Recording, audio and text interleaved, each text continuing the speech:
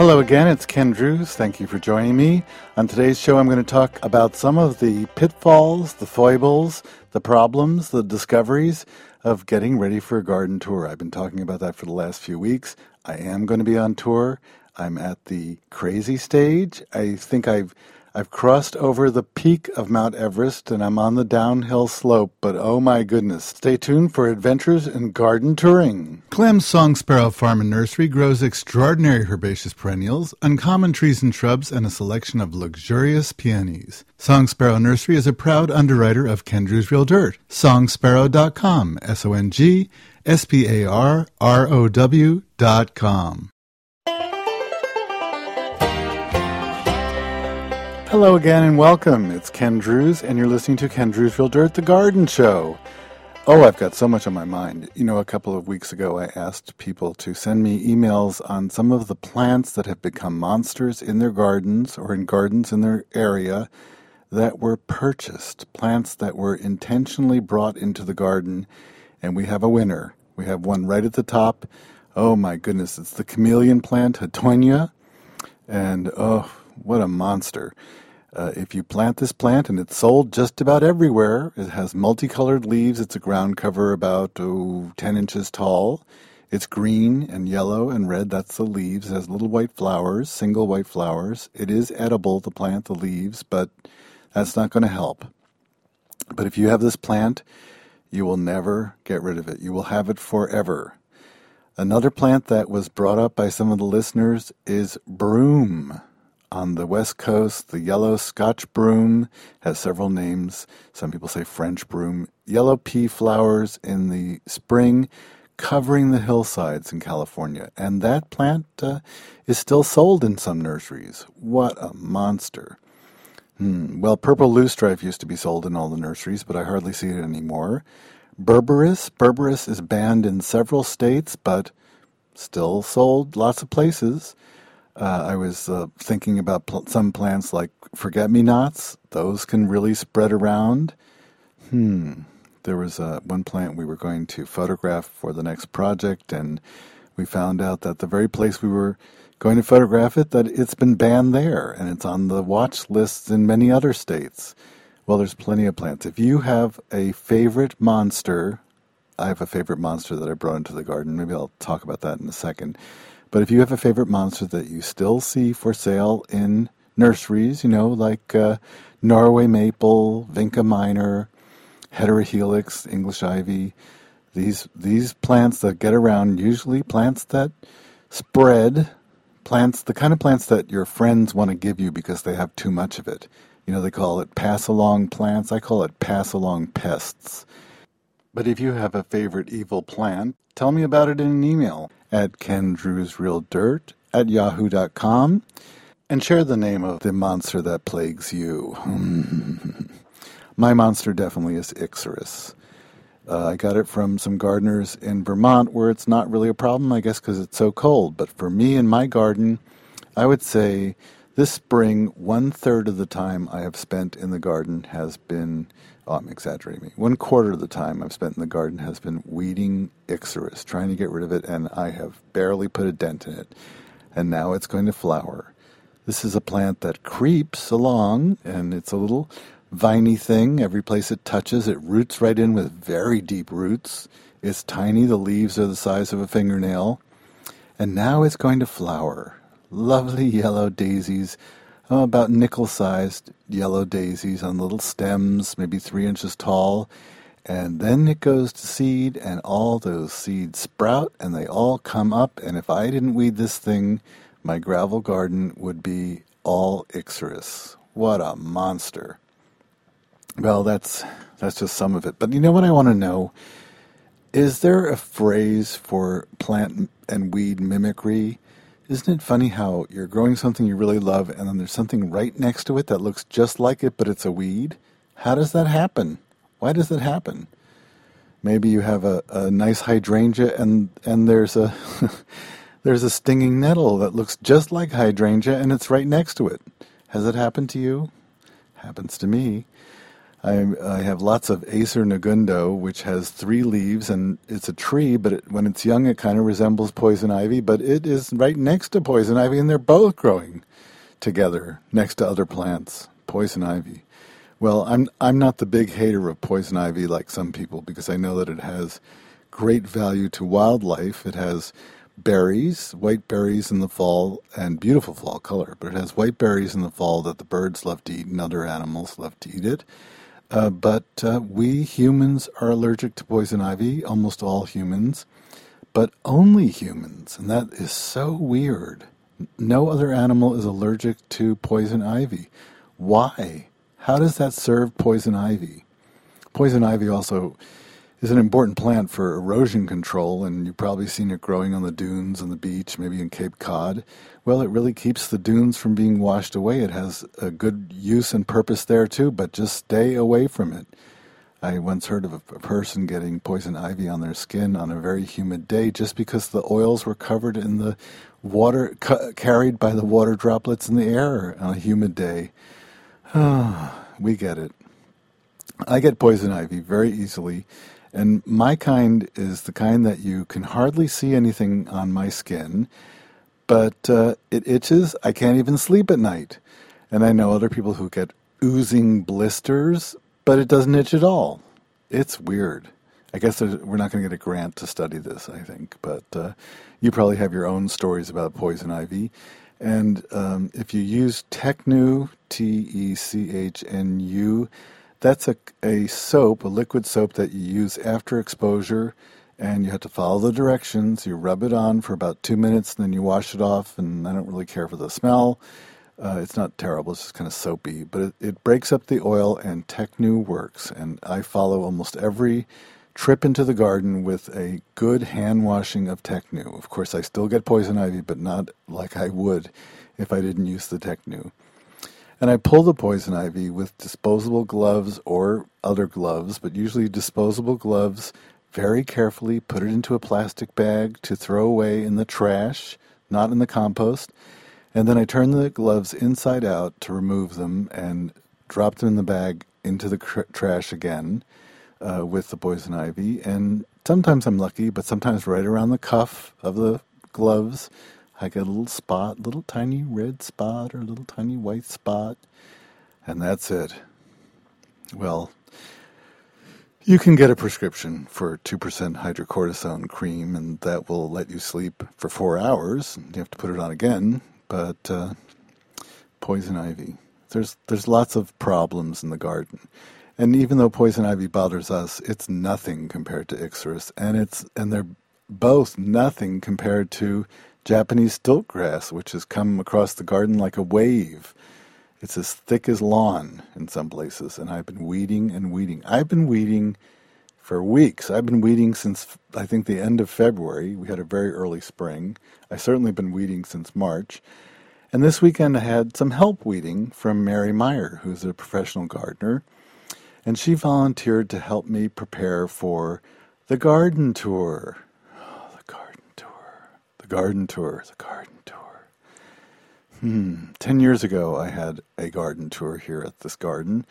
I was asked by the Brooklyn Botanic Garden, and I'm very fond of them, and I let them bring one bus. I fought a little bit because getting ready for a garden tour, that's all you can do. All you can do is get ready for the garden tour.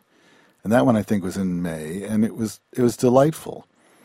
But I know how much work it is, and I know how much it costs. It costs a lot of money to get ready for a garden tour. I mean, unless you're a professional who has your garden open all the time, or if you have staff. And I don't have staff. I thankfully have volunteers from time to time. But I vowed not to do it again. And I've had a few groups of, 4 to 6 people. I've donated a tour of the garden for charity auctions, but I've avoided the tour until about 2 years ago. I got approached to allow a tour to come to the garden, and I got pushed and pressured and pressed and pushed and pushed, and it's a good group, and I finally decided that I would do it because it is the way to get the garden in shape. To really get it in shape, you have to do a lot. And there were there are a lot of reasons that the garden needed to get back in shape. For one thing, the garden's kind of older now and needs a lot of pruning and rehabilitation. But the main thing is the 2007 flood. And here it is, 2010, or 2010, and I'm still cleaning up from the flood of '07. And that's the flood that deposited almost 2 feet of sand on parts of the garden, on parts of the beds. And I still got little piles of sand, but I'm trying to get the garden back. And that means a lot of pruning, as I said, a lot of weeding. Thank goodness for Mary's help. And Mary's husband, Carl Garland, came too. And I wanted to mulch some of the beds, and I really can't afford to mulch all the beds that I have because I have so many. And the soil isn't so good, and I wanted to get some compost into the soil. And Mary Josh, who's been helping me with the garden as well and kind of talked me into having this tour, she found a source for compost that was allegedly clean compost and good quality and very inexpensive. So we went with Mary's truck and we took a couple of trips and we got 2.5 cubic yards of compost at a very good price. And then we were taking it off the truck and putting it in piles, and Juan Miguel Suarez was here and he grabbed a shovel and we're shoveling it out and we're putting it on tarps, and then it started to rain, so we just left it and covered what we could, and it got it got like chocolate pudding. It started like chocolate cake, and then it went to chocolate pudding. But then I wanted to use it. And to my surprise, this compost that was such a good deal was not really very clean. Well, it had some trash in it, but that's not such a surprise. It had pieces of plastic bags. There wasn't anything too scary or dangerous. But there were rocks in it and stones. And I think it was almost a quarter of rocks and stones. So we decided we had to sieve it. We had to sift it. And Carl took that on. He spent 2 entire days sifting what was inexpensive compost. And I've learned my lesson. There's no such thing as inexpensive compost. Carl made a frame with 1/2-inch hardware cloth and kept shoveling the compost onto it and pushing it through with his hands. And it finally did get clean 2 days later. I'll be right back.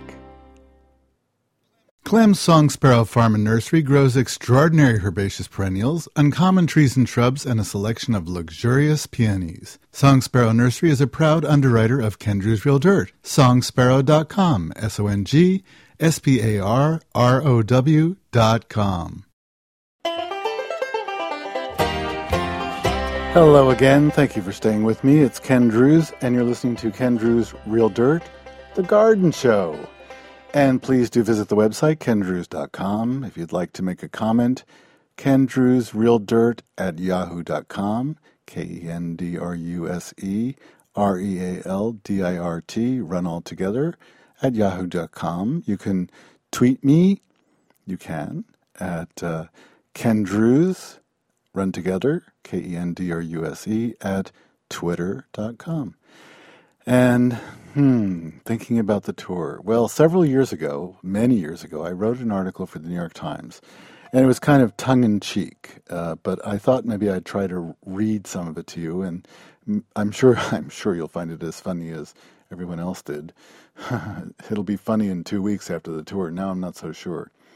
And I didn't mention that the Brooklyn Garden, my little garden in Brooklyn, is also on tour the very same day, June 6th, and the one here in New Jersey is sold out, but the one in Brooklyn is open to the public, and you can still get tickets for that, and we'll post a link on the radio website, which is kendrewsrealdirt.com. Snippers, snackers, and garden tour gaffes. Charity tours, backyard parties, or simply swapping visits with fellow enthusiasts, whatever the particulars, trekking through gardens has become the voyeur's national pastime. This year, and this is several years ago, the Garden Conservancy's national listing open days offered 450 private gardens to visit, up 50 from last year. Now it's probably much more. In that sense, garden tours have become the new house tours. On a house tour, people may look under beds or rifle through drawers in the garden. They may trample your beds and filch cuttings. In both, you will probably find yourself staring down barbarians at the garden gate. The second week in June begins one of the best times in my New Jersey garden, when the iris and poppies peak and the roses begin their show. The star attractions are the Himalayan primroses, bearing tier upon tier of tropical fruit-colored flowers on silvery celadon stems below my archstone bridge. So when a friend asked if she could take her house guests along on a tour, I said yes. As a half-dozen friends walked through my house to the garden, the house guest spied a plant in the sunroom. "I have that plant," he said. "Mine's bigger." "Sansevieria cylindrica," I said. "Oh, no, that's not it," he said. "It's snake plant, or mother-in-law's tongue. Mine bloomed once. Snake plants bloom, you know." I should have pushed him off the bridge. Instead, I kept walking, smiling, and he kept talking about his snake plant. I think it's my pet peeve when someone comes to my garden and talks about his plants, his garden, and barely looks at mine. It's just plain rude. But rudeness pales compared with other tourists' misdemeanors in the garden. Snoopers, snippers, stompers who trample through the Solomon Seal, or women in high heels, and I'm afraid unruly children and dogs. Then there are the critics. "I hate white flowers," one woman pronounced at my gravel garden, where thankfully none were showing. Jean Will, whose garden in central New Jersey is frequently open to small groups, was more than a little annoyed after a 2-hour tour when the only comment she got was one person informing her that she had poison ivy growing up a tree. People always point out poison ivy. They think you've missed it. They're helping. I tell them poison ivy has high value among native woody plants. Birds love its berries, and it moves into disturbed land and sand dunes to fight erosion. That usually shuts them up. Because people have paid to go on a garden tour, they think they can treat the place as entertainment, to criticize the plantings, the design, even the health of the plants within earshot of the gardener. A few gardeners know all too well the value of what you have, how much some of your plants are worth, and they want some too. In Britain, a retiring curator of the National Trust estate said that the bane of his job was visitors taking cuttings, sometimes stealing whole plants. Guests on a tour at Anne O'Connor's garden in Hudson, New York, must have thought the 20 small potted geraniums were souvenirs. 12 of them were gone by the end of the tour. Dr. Norman Ames Posner said that some people touring his spectacular Columbia County garden occasionally snip cuttings, and then have the audacity to bring them up to him to identify. The rule on this is clear. To steal a cutting is bad manners, should be illegal in public gardens, and is a sin in the wild. In fact, one should always avoid interfering with someone else's garden. Sometimes, as a visitor, I absent-mindedly reach down to pluck out a weed, but I stop myself. What if my weed is another man's treasure? Some of us gardeners have skins as thin as an onion. Your companion may be interested to hear you opine that impatiens are the equivalent of plastic plants. Your host may not.